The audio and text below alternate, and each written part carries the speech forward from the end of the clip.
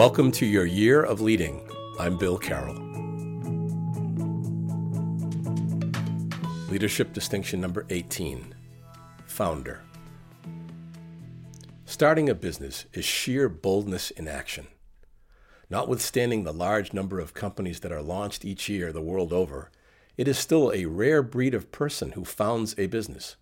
We need this rare character. And it's a good deal that is put at risk by these sources of business creation. Time and treasure, obviously, but greater still, personal regard and reputation.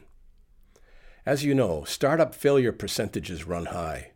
That's the bad bit.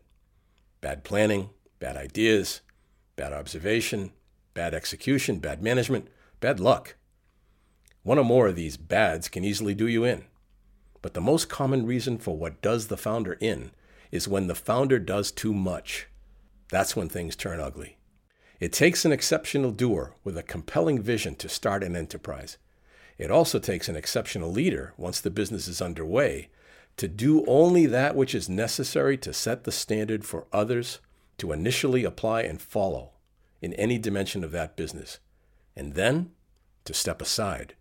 So we've got a good source of creators, a good deal put at risk by them, a slew of bad actors operating against, and the ugly truth that it's damned hard to let go of the activities that got the business over the hump, and which, in the founder's mind, cannot possibly be done as well as numero uno.